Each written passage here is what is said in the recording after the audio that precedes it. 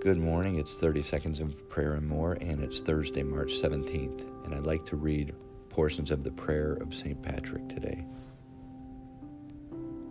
I arise today through the strength of heaven.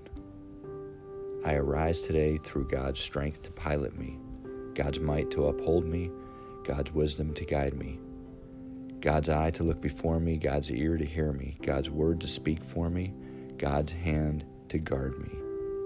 Christ shield me today against wounding. Christ with me, Christ before me, Christ behind me, Christ in me, Christ beneath me, Christ above me. I arise today through the mighty strength of the Lord of creation.